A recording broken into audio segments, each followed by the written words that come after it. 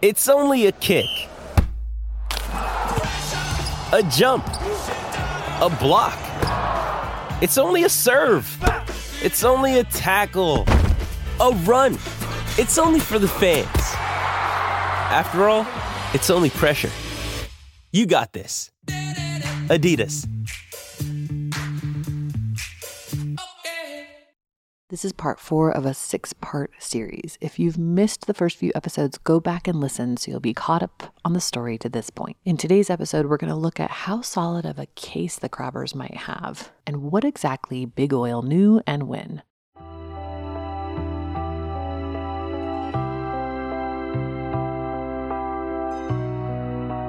Previously on Drilled. In the end, you have to stand on principle that you believe in. That's what I was taught. And so if I separate all that from the facts of the lawsuit and what they're trying to achieve, I believe it's the right thing to do. Just as West Coast crab fishermen were getting their first real taste of what a future with climate change would be like, media reports were revealing that some people, at least, had known this was coming for a while. Exxon scientists understood the mechanisms and consequences of human-caused climate change as early as the late 1970s and early 1980s. This is the story of two industries, one struggling to survive, the other the most powerful in human history. The outcome of their battle may well dictate what path we take in dealing with climate change. I'm Amy Westervelt, and this is Drilled, Season 2, Hot Water.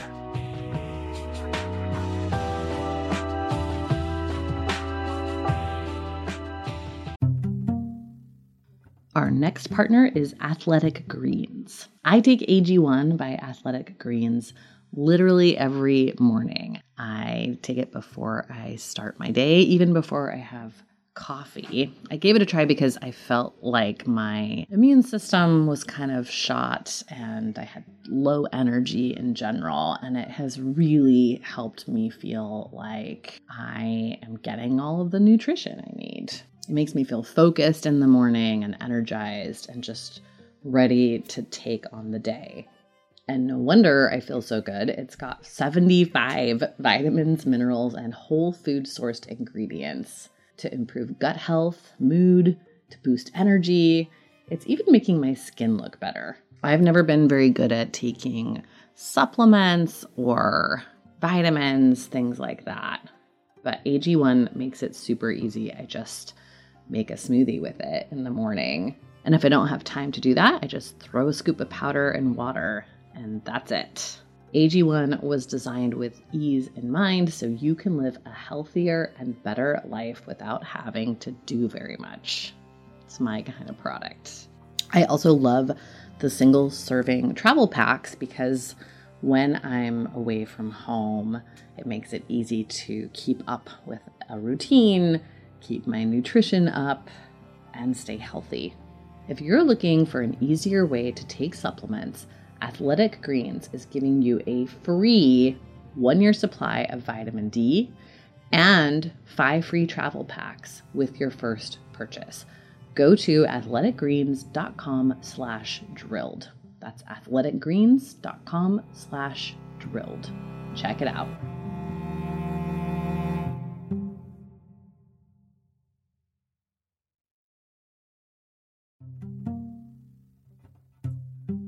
Hi, it's Amy here, and I'm excited to tell you about a new podcast from APM Studios and Western Sounds called Ripple. Such a good idea, this show.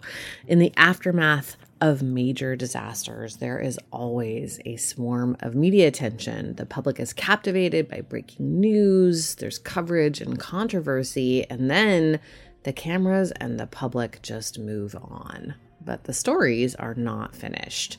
Ripple is a new series investigating the stories we were told were over. In Season 1, the reporting team traveled hundreds of miles across the Gulf Coast to learn the ongoing effects of the 2010 Deepwater Horizon oil spill, which are still impacting many coastal residents more than a decade later. You can listen now to Ripple wherever you get your podcasts.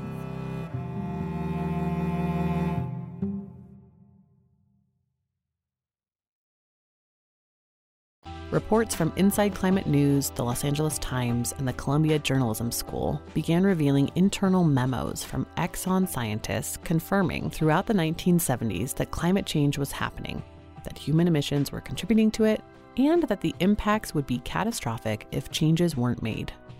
As we covered in Season 1, initially Exxon employed scientists to study the problem. The thinking was that maybe being part of the research would be a good way to influence any regulations that might emerge. Former Exxon scientist Ed Garvey explained the company's approach to me last year.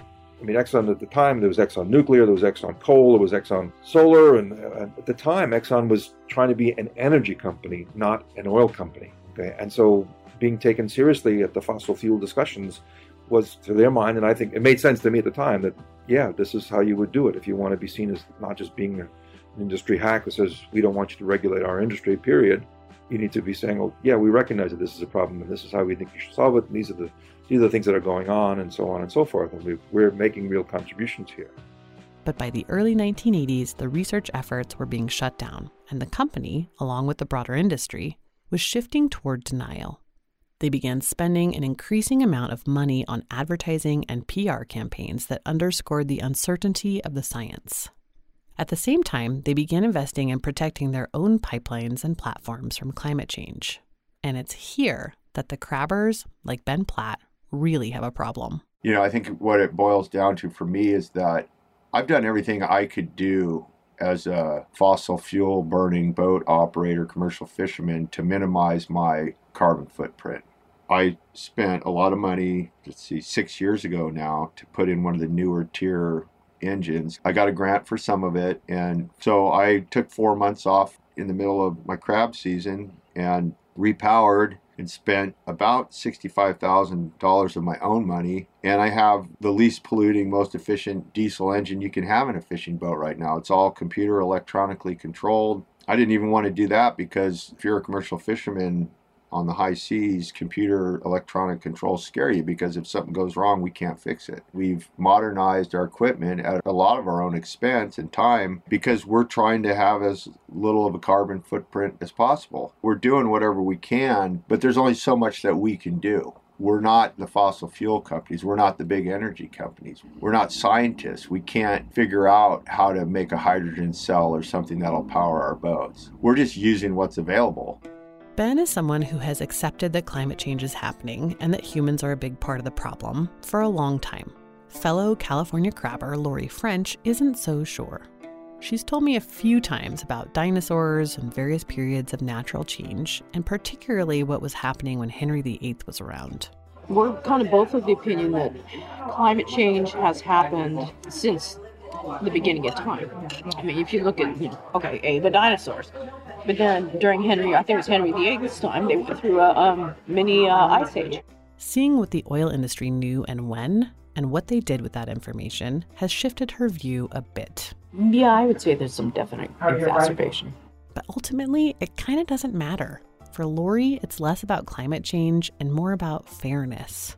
The idea that everyone should be dealing with the same information, that people and markets shouldn't be manipulated, that most people and companies are at least trying to do the right thing.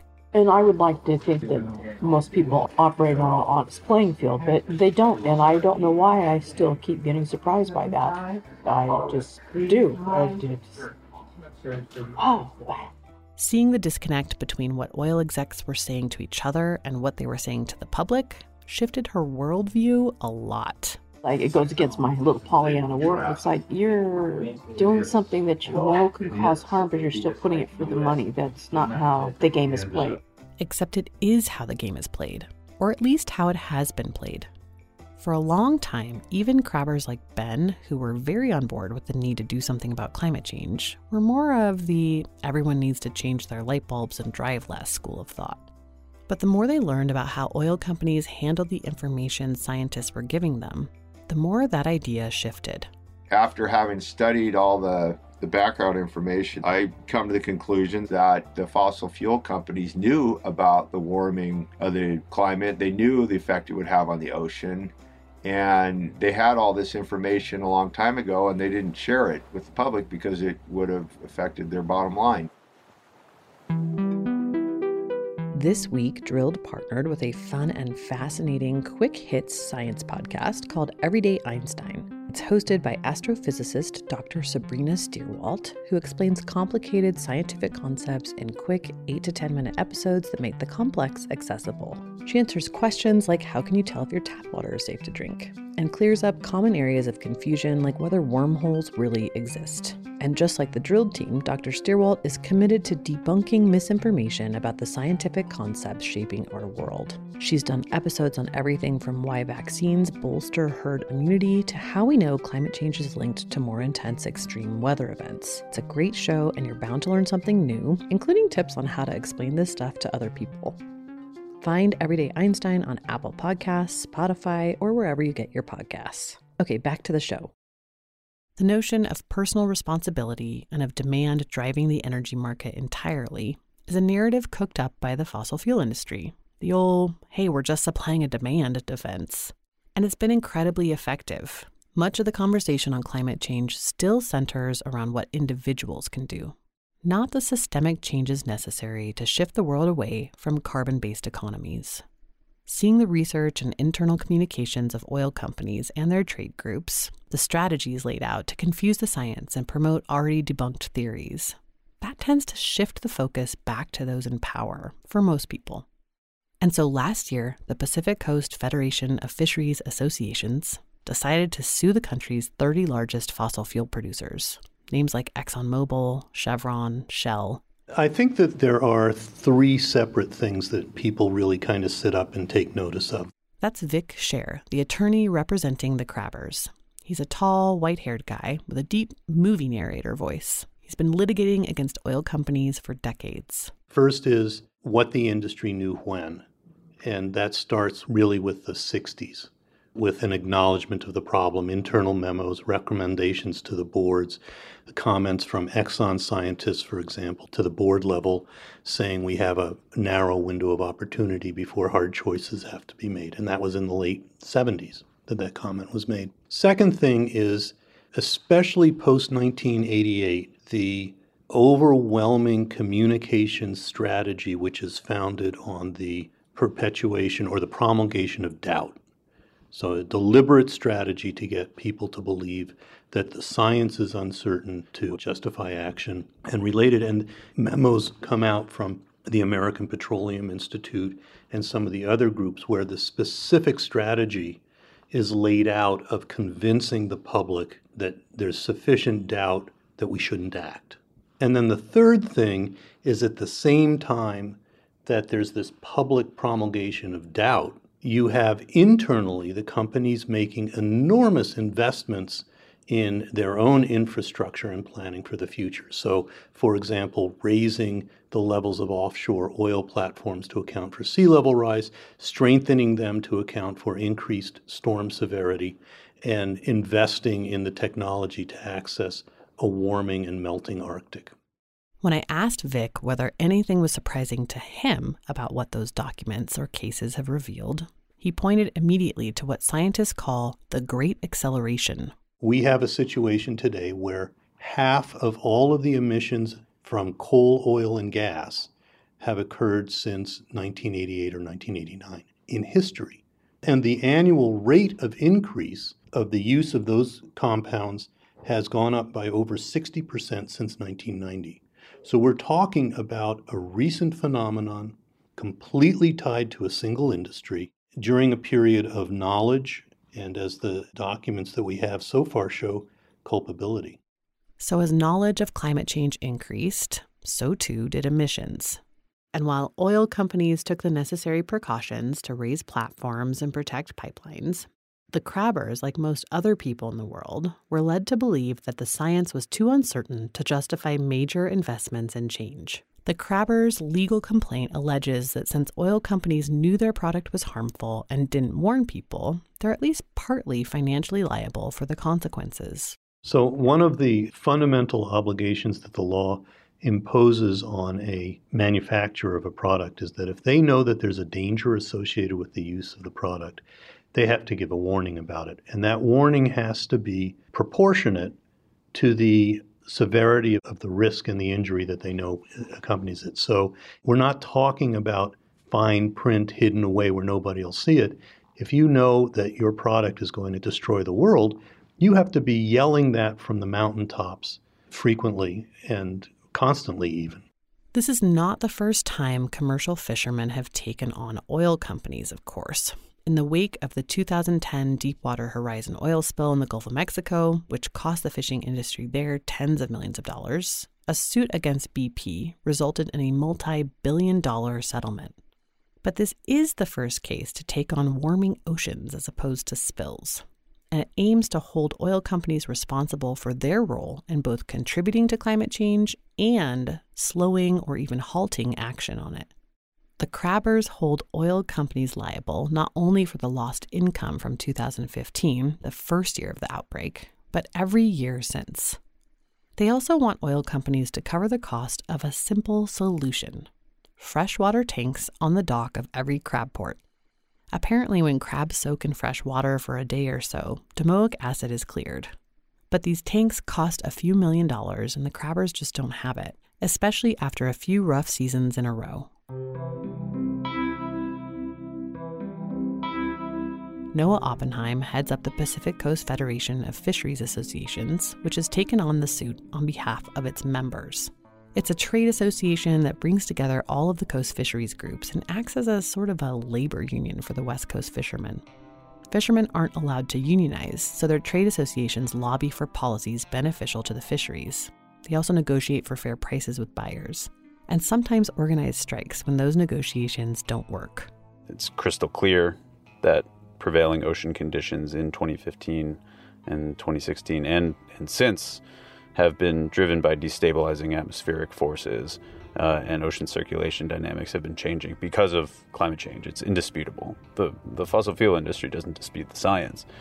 What they dispute is whether they're culpable. But liability law makes it clear their negligence and the nuisance, the harm that they've caused to our members, the commercial fishermen who've been impacted by this, they are liable, and we're holding them to account. We're going to make them pay.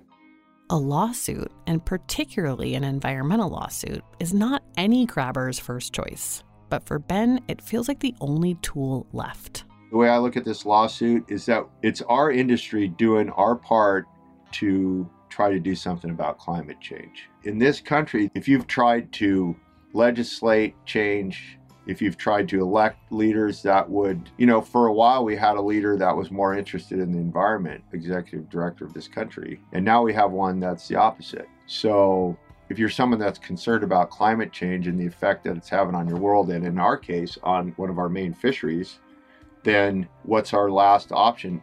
In this country, our last redress is courts. So it's the appropriate thing to do. It may be far-fetched that we could win this lawsuit, but I do think it's a worthy cause.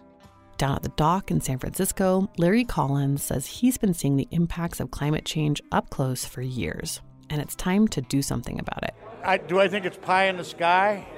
No. I think we need to start doing something. We have a long road ahead of us, and if we don't start, we're never going to get there. I'm old. It's not about me. But I do have grandchildren, and it is about them. And I see things, I see the tides coming up higher. I mean, it's squirting through the parking lot down at the wharf. And I never saw that before. You get these king tides, pretty soon the valley's going to be underwater. I'm going to see that in my lifetime. It's easy for the old people to do nothing. The young people are worried, as well they should be. And if the young people can kick the old people in the ass and get them to do something, then maybe we got a shot at fixing it. But no matter how much crabbers feel like they're doing the right thing, there's no guarantee they'll win. In fact, they're the underdog. But they're pretty used to that.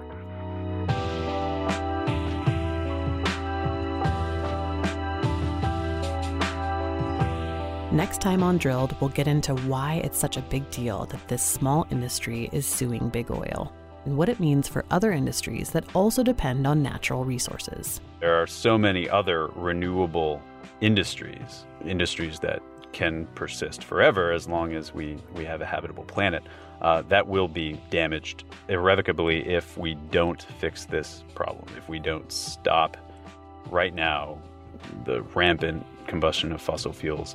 We'll be back with another episode in this series next week, but if you can't wait until then, or you just want to support independent climate reporting, consider becoming a Drilled member. Just go to drilled.supportingcast.fm to sign up.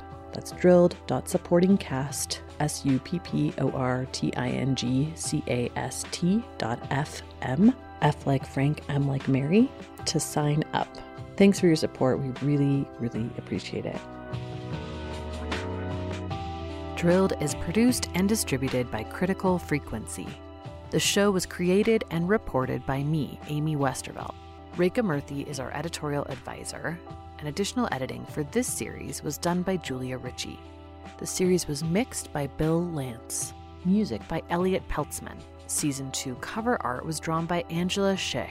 Drilled is supported in part by a generous grant from the Institute for Governance and Sustainable Development. You can listen and subscribe to Drilled on Apple Podcasts or wherever you get your podcasts.